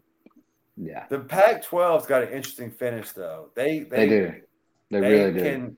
They can eliminate themselves, Yeah. or set themselves apart, one or the other. Yeah, Oregon's got Washington ranked, Utah ranked, Oregon State at Oregon State, who was ranked last week. They have NFL DBs. Don't kid yourself. They have great DBs. And then they'd face whoever's in second. At this point, probably USC or UCLA, the winner of that game. There's a lot going on there.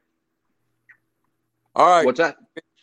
Bo Nix is going to Bo Nix before the year is over. I believe that fully. That's the reason I like USC. All right, Tom, what's yours? Well, I'm going to take you guys back to the year of 2006, if you remember. It was a classic play down at the old toilet bowl that they call Ohio Stadium. Probably one of the best college football games I know I've ever seen. They called it the game of the century. Michigan number 2, Ohio State ranked number 1. This game was unbelievable.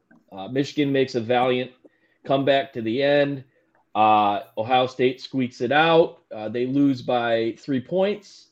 And there was a lot of speculation that since that game was the way it was, that Michigan would not lose any ground. Well, that didn't happen.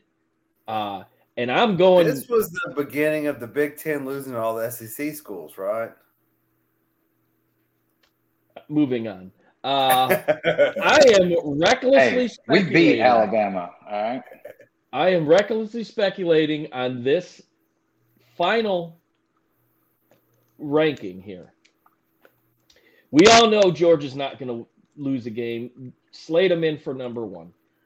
I think that football games are won and lost in the trenches. Michigan has probably a top 2, maybe 3 offensive lines in the country. They have the best backfield in the country. They do. I think that game comes down to that. Who can run the ball? Who can make a stop when it needs to be made?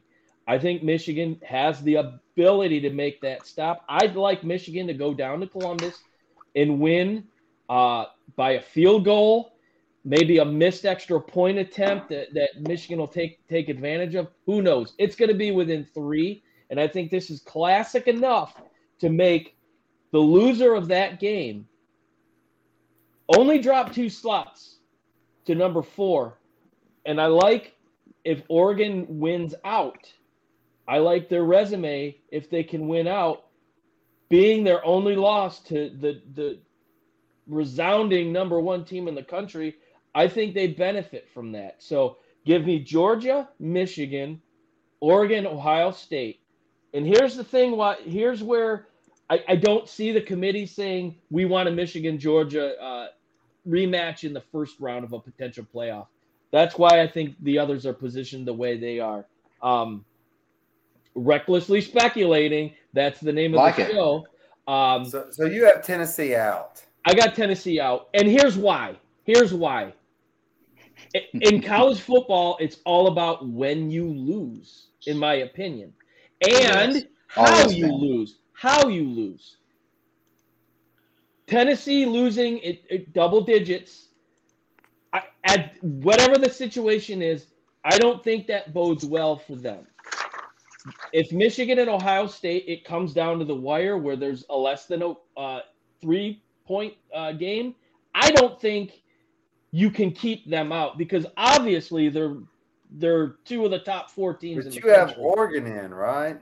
Because Oregon's going to win out. But they lost by 46. They're going to benefit because they're going to play in the Pac-12 championship game.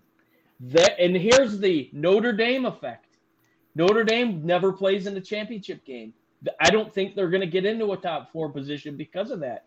I think Oregon benefits for losing in week 1 to Georgia and winning the Pac-12 championship game when Tennessee's idle. I think they benefit from that. I could be wrong. I wouldn't bet my nuts on it, but I think it's time for college football to get it right.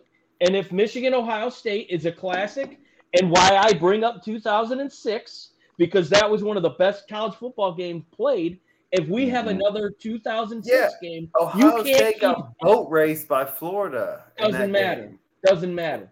If you have a game like that, it's a TV show. Of course, it matters. You can't keep either one of those teams out, in my opinion. My reckless, speculatory opinion. Hold on. Okay, Robbie just wants to get Tennessee in. Robbie, I'm surprised by your strict interpretation of scores. He's doing his like lawyer it's black letter law. There's storylines in play. Always storylines. So Tom, let's say Michigan loses by 7 at Ohio State, right? Then they're out. I think they're out. This game has to. Let's say they beat Ohio State in overtime in a classic, and Ohio State is at 2 right now, so they're not going to fall. Obviously, it's further to fall than Michigan. So would they get in Ohio State in that game if they, let's say, lost it in overtime by some fluke thing, whatever, by 3 points? No, they go from 2 and they drop to 4. Is what they're saying. That's possible. A real possibility. No, I think it's possible. Because Michigan has no good wins. Absolutely. Well, they would be beating Ohio State, is what we're saying. Yeah. Well, then Ohio State has no good wins either. And this is all based on the way they win. If Michigan goes in there and curb stomps Ohio State or vice versa, Ohio State does it to Michigan, then there's no question here. Yeah. I think this is a classic in the making. I don't think there's any way one team's going to blow out the other. I just don't. I think these two teams are built for this game, November 26th. Yeah, and if we have another classic, it would be wrong for college football to not keep one of those teams in. But Michigan's not going to drop more. Michigan's going to drop more than 1 at 3. Ohio State, however, having the good fortune of being number 2. No, if you lose at home, greater chance if they lose at home in a great game. They lose at home, they're dropping out. But if it's a crazy overtime 3-point game and both teams, they could go from 2 to 4. That's and that's reasonable. There's no doubt about that. I'm going to tell you my greatest hope for Tennessee. We've been in 4 of the 5 highest rated football games this year. That just does it for us. No, if Tennessee wins out, they're getting in. All right, guys, we got to go to Bet Your Nuts. Great. This is exactly why I wanted this segment. It was great. All right, anybody, I got to Bet Your Nuts that comes with facts for a week once. Josh Heupel, I'm going with the balls as my Bet Your Nuts. Josh Heupel has lost football games and been held under 17 points twice. The next week, Tennessee scored plus 50 points in both games. Give me Tennessee laying 20 to Missouri. Give me Tennessee and over. I think Tennessee rolls, scores into the 50s, and covers 20 points, which is down 1 point from the opening. So give me the Vols to lay the 20. Who's next? I'll go, Mike. Go I was ahead. going to say, Mike, quickly. North Carolina, number 15 in the poll in the rankings, is a 3.5-point dog at Wake Forest. 3-loss Wake Forest, 2-3 in the ACC. Give me North Carolina getting 3.5, and Drake May, who's right now easily in the Heisman conversation.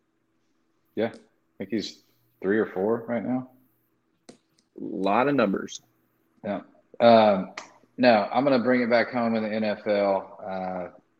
Give me the Titans this week, minus 2.5 against the third to last ranked offense, the Denver Broncos, and whatever the hell Russell Wilson is trying to do over there. I mean, this offense is atrocious. Like, they are so bad. I think even if Tannehill's going to play this game, but even if he didn't, I think Malik Willis could beat him. I mean, you saw what we did with the Chiefs last week with the run game and just how outstanding our defense played. Now, don't get me wrong. Broncos has a great defense as well. Ours is a little better, especially as of late in the last few games. So give me Titans, bet your nuts. 2.5 is a gift. That game's like 37 points, too. All right, Robbie. I'd probably take the so under. we're at that time of the year where we have to kind of speculate on what the lines are going to be for college basketball. I was at the game Monday for the Vols, ranked number 11th, but ranked 4th in KenPom. I'm a believer in KenPom. So top 5 ranked team. We are playing at Colorado in Nashville on Sunday. This is a perimeter team, shot like 43s. Didn't shoot well at the game the other night, but they're going to shoot a lot. They're going to score a lot. We overwhelmed Colorado. I suspect the line's going to be around 14 or 15. I will take the Vols, the basket Vols, to cover whatever the spread is, and we're going to get this season rolling on Sunday versus Colorado. Tyreek Key has not found a shot that he don't like on the court. No, he's great, and the line they can put small ball. Now they got the Conway back and Euros. They can do big. It's an impressive group. Defense is awesome. Well, and that's y'all's MO, especially last year. I mean, you guys just fire the three. If you're shooting well, you beat the crap out of the team. Yeah, live and die. If not, it's a tough day in the office. All right, Tom. We're going to give the lines minus or what? We're going to go to Oxford, Mississippi. Ooh, I like this. And I got to tell you, I think good old Nick Saban and those Alabama boys have been exposed. I think Lane Kiffin is sitting there. Oh, that's my chance. Chance. Wait. Is this reckless speculation or is this a fine bomb caller? I like the Rebels plus 12. I think that number is absolutely absurd. At home against a team that we don't know what they are. Very rattled 2-loss Alabama team. Swiss cheese defense, a running game that just hasn't been there, and a team that if Bryce Young is not getting open looks, if he's running for his life, he can't carry that team all the time. So give me the Rebels plus 12 to win the game. Not only cover, they're going to win that game. I like the 64.5. I think that's about right. I think it'll be somewhere in the 60 to 63 range. And then I'm going to do a bonus nut. Okay. Little cornbread, little Honolulu blue and Going for the Silver double, Charlotte, Kool-Aid. getting aggressive on It's been a long time since I had a bonus nut. it. Dateline, Chicago, Illinois. The Fighting Kneecap Biters are going in whatever you call Soldier Field anymore. They've got Chicago sitting at a 1.5 favorite. Detroit just fired their defensive backs coach 2 weeks ago. And lo and behold, they come out and they have a game of their life against their nemesis, Aaron Rodgers, who's on the Hashimaganda or whatever he's drinking these days. And he's been horrible ever since he started ingesting that potion, we'll call it. I think Justin Fields had the game of his season last week, 178 yards on the ground. I don't think he does it again. I think Aiden Hutchinson's looking at a little bit of a possible revenge going after Justin Fields. The defense is going to show up. They got the slime Nickelodeon MVP of this past week, the Detroit Lions defense. Yeah, right. Give me the Lions going in there. Jared Goff's going to have a game. Reckless speculation. They're going to become tied for second place in the NFC North. Nice. We just got it. Clemson's playing for the Cornhole Championship on ESPN on Sunday. Live So, if you want to hang your – Hey, I got one quick comment. So if your theory is right on your bet your nuts and Alabama loses to Ole Miss, what does that do? How does that credit Tennessee's win against Alabama? If Alabama wins? If Alabama loses. Alabama Ole Miss. loses. Ooh, that might – Doesn't look so so good hot anymore. Yeah. I think Ole Miss Well, is we still beat too far LSU, down. the number got a 16. LSU's a bad team when you beat them. Oh. Now, I mean, they're climbing, but They're number You can't just be a bad team when you lose and they're Well- a good team when they well, we beat Notre Dame when they were ranked, and now they're a bad team. Yeah, I'm Now not they're discrediting coming back. that. I'm not discrediting You that. said who did we beat? We beat nobody. Well, no, we beat a no, number you don't have, 3 you don't have a team. good enough resume as us tonight. So us. I'm just saying, it only matters when it's your team and they were preseason There ranked you- high and you beat them. But if they fall and they were never any good anyway, they should have never been preseason Well, ranked that high. No, you Got can't a- compare. got a point, circle bro. No, you argument. can't compare. It's got a point, bro. Resume to I'm with Tennessee's Robbie. resume. There you go. I'm not Positive comparing that. chaos I'm again. comparing. But that's what I was doing. I'm comparing preseason rankings to losses and actual resumes that you're creating Yeah. based on preseason no, rankings. I was exactly. Notre Dame could be a top 10 team. Notre Dame could be a top 10 team, and Ohio State wins it. Team. all right. If you look ladies at the and teams gentlemen, ahead of them, next segment of the a show. lot of teams are going to lose. It's called closing segment. Notre Dame lost Brandon- to Marshall. Just Okay. saying. Doesn't I No, love I causing chaos, give Ohio baby. State Let's credit go. for beating Notre Dame. Michigan's beat no one. Watch your mouth. All right. Who wants to go first with closing words? I'll go. Oh, go ahead. Go ahead, Brandon. Go ahead. Just real quick, this is why I love this show this time of year. I mean, look at all the different scenarios, and can you imagine being in the committee trying to shuffle through all the shit in this going on and who loses, who wins? It's crazy. I love it. That's why it beats baseball in November. It's just stupid. Baseball, get your crap together and change it. And NFL, yeah, score more points. And college football, man, it's going to be an exciting finish to watch. I really think so. I really think there's some scenarios here that could completely disappoint and make a lot of people happy. So Tennessee's getting in. Who wants to go next? I'll jump on here. All right. And in my final words, I'm going to go a little off sports topic.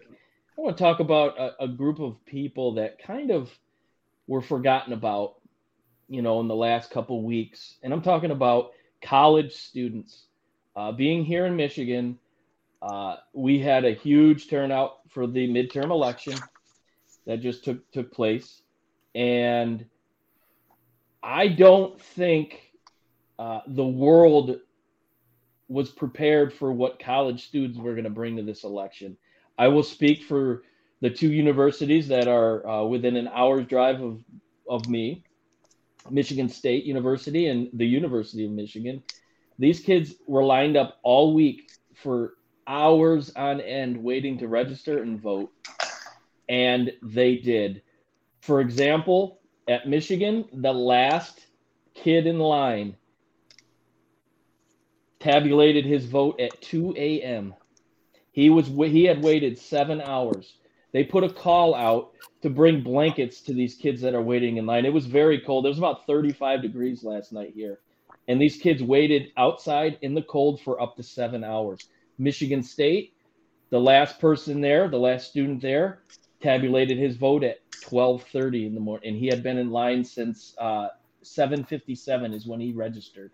So I think that speaks volume for a generation that I think gets a bad rap. And I'll be the first to admit, I didn't have a lot of hope. They shocked me. And I couldn't be more proud as a Michigander of how the turnout was. And as you see, that Go Big Gretsch, he got re-election in Michigan, and I'm ecstatic about that. But the bottom line is Gen Z proved that this is an age, this is a group of people that knew that their voice wanted to be heard and they mattered. And I think people forgot about them. And they were the difference in this election. And I'm just so excited for what they're possibly going to bring to this table. And just kudos to Gen Z voters. What a night it was last night. All right. Hey, young people involved is always a good thing. Yep. No matter your vote, I'd rather see them be involved. I agree. Absolutely. Who is next? I'll go quickly. Well, it's not that quick, but you always like Rob going last. And I'm going to call out Rob, so I'll give him the last chance. Mainly because I'm shocked at someone who politically is liberal and makes a living making a case when there isn't a case to be made at times. Just the strict interpretation of who beat who, and that's about it. And when, and to that point, again, with Oregon, 49-3, opening day, if they win, and what have you done for me lately, they're absolutely going to give Tennessee a run for their money, with the one common loss being a beatdown by Georgia, that being in the opening day, and Oregon getting the boost of a what have you done for me lately championship game. But to back up Chain with Notre Dame, that could be, even though they have 3 losses, yeah, they lost to Marshall a long time ago. Right now they're sitting at 20. They're playing very well. They just hammered number 4. If you look ahead of them, they've got K-State ahead of them, who's got at Baylor, probably a loss. Tulane ends up with Cincinnati. They'll probably jump them anyways. Texas has Baylor and TCU. NC State's not worth it. North Carolina is a dog this week at Wake. Then they have likely Clemson in the championship game. You got Ole Miss, who right now is predicted they're not going to get the benefit of a championship game unless LSU loses again. They're predicted to lose this weekend to Bama. You got Clemson, blah. Bama, USC, they play. Now, don't forget, when they face the last game of the year, they're going to probably get, if USC beats UCLA, a number 5 or number 6 USC at USC.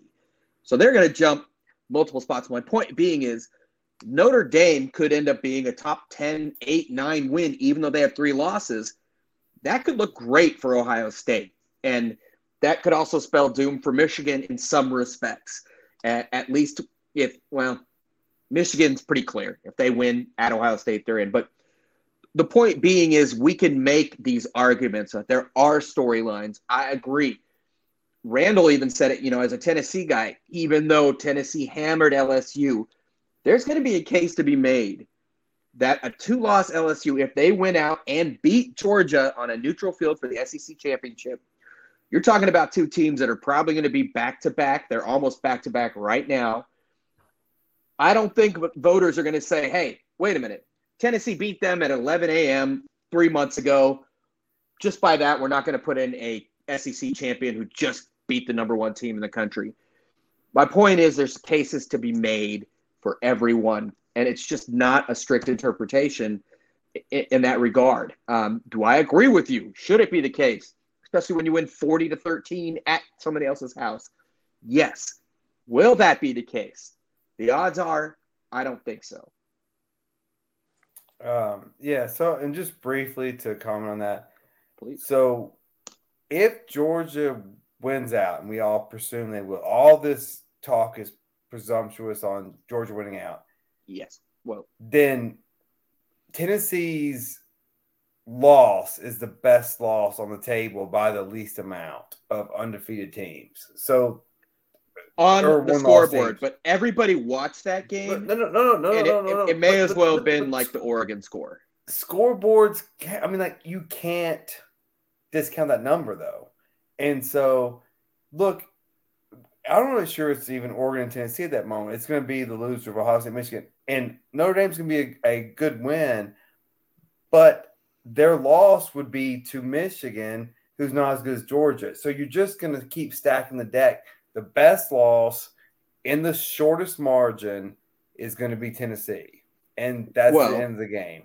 If Bama loses, is what they're saying, that win goes down. We're done with the argument part of this. LSU takes another loss. Final words. That doesn't look great. And so, final words. I want to congratulate Michigan for being a beacon of hope for what at least I want the world to look like. So, great day for Michigan. And then also, this 4-team playoff has been great for the sport of college football. And I hope that the jump to 12 is also as good as it has been for 4. I would have liked to see an increment to 8 and see how it goes. Because see that drama, and then do we need 12 or not? Because this chatter is great, and for you guys watching, you probably guys know that we don't really prepare for the show. We just kind of wing it. But that's how great these sports are, is that you can just get on here and talk and just say, hey, this is what we're thinking, and we got one screen, and we're looking at facts as we go, and just trying to make you guys be entertained. And then the final thing, I guess we have one more show, and then I'm off the next week. But anyways, I mean, we will see. This week's going to be huge in college football, TCU, and then we'll shuffle the decks again. But, yeah, I mean, other than that, I think, UGA standing there strong, and then that's all I got. Funny, Robbie. All right. And to my closing comments. And I mean, exactly. So let's call the season over today. Let's go to our 12-team playoffs. Here's how it would look. UCLA would be coming to Knoxville to play the Vols in the opening round. Oregon would be going to Ole Miss. No, Ole Miss would be going to Oregon to open the playoffs. Clemson would be traveling to LSU. USC would be playing Alabama. TCU, Michigan, Ohio State, and Georgia would receive byes. I'm so excited about a 12-team playoff. I think it's long overdue. And I know there's a case for 8. I know there's a case for 12. FCS football does it with 16 and has done it with 16. And if you've ever remember when the FCS playoffs were in Chattanooga, even that championship game was hell. Tennessee hasn't been. I went top that game in 20 years. Yeah, I'm down. That was fun. 16. So, and if it is a 12-team race, then our show would be cut like by 2 hours. Nothing to talk about. It would all be settled on the field. My point. That's a good thing for people. I think the debate still exists. Is Utah team 13? Is Penn State? Is North Carolina? So we just moved down and the debate's the same. So it's going to be great for football. I mean, in my view, the greatest sporting event in the world is the March Madness tournament. That's 64 teams. You still debate about who's 68, 69, where you get seeded, who you get matched up with. It's all drama. Mm-hmm. I think you all did a fabulous job tonight. Everybody that's was great, knowledgeable, except for the people that suggest that somehow Tennessee doesn't end up in the playoffs. You're horrible, and I don't like you no more.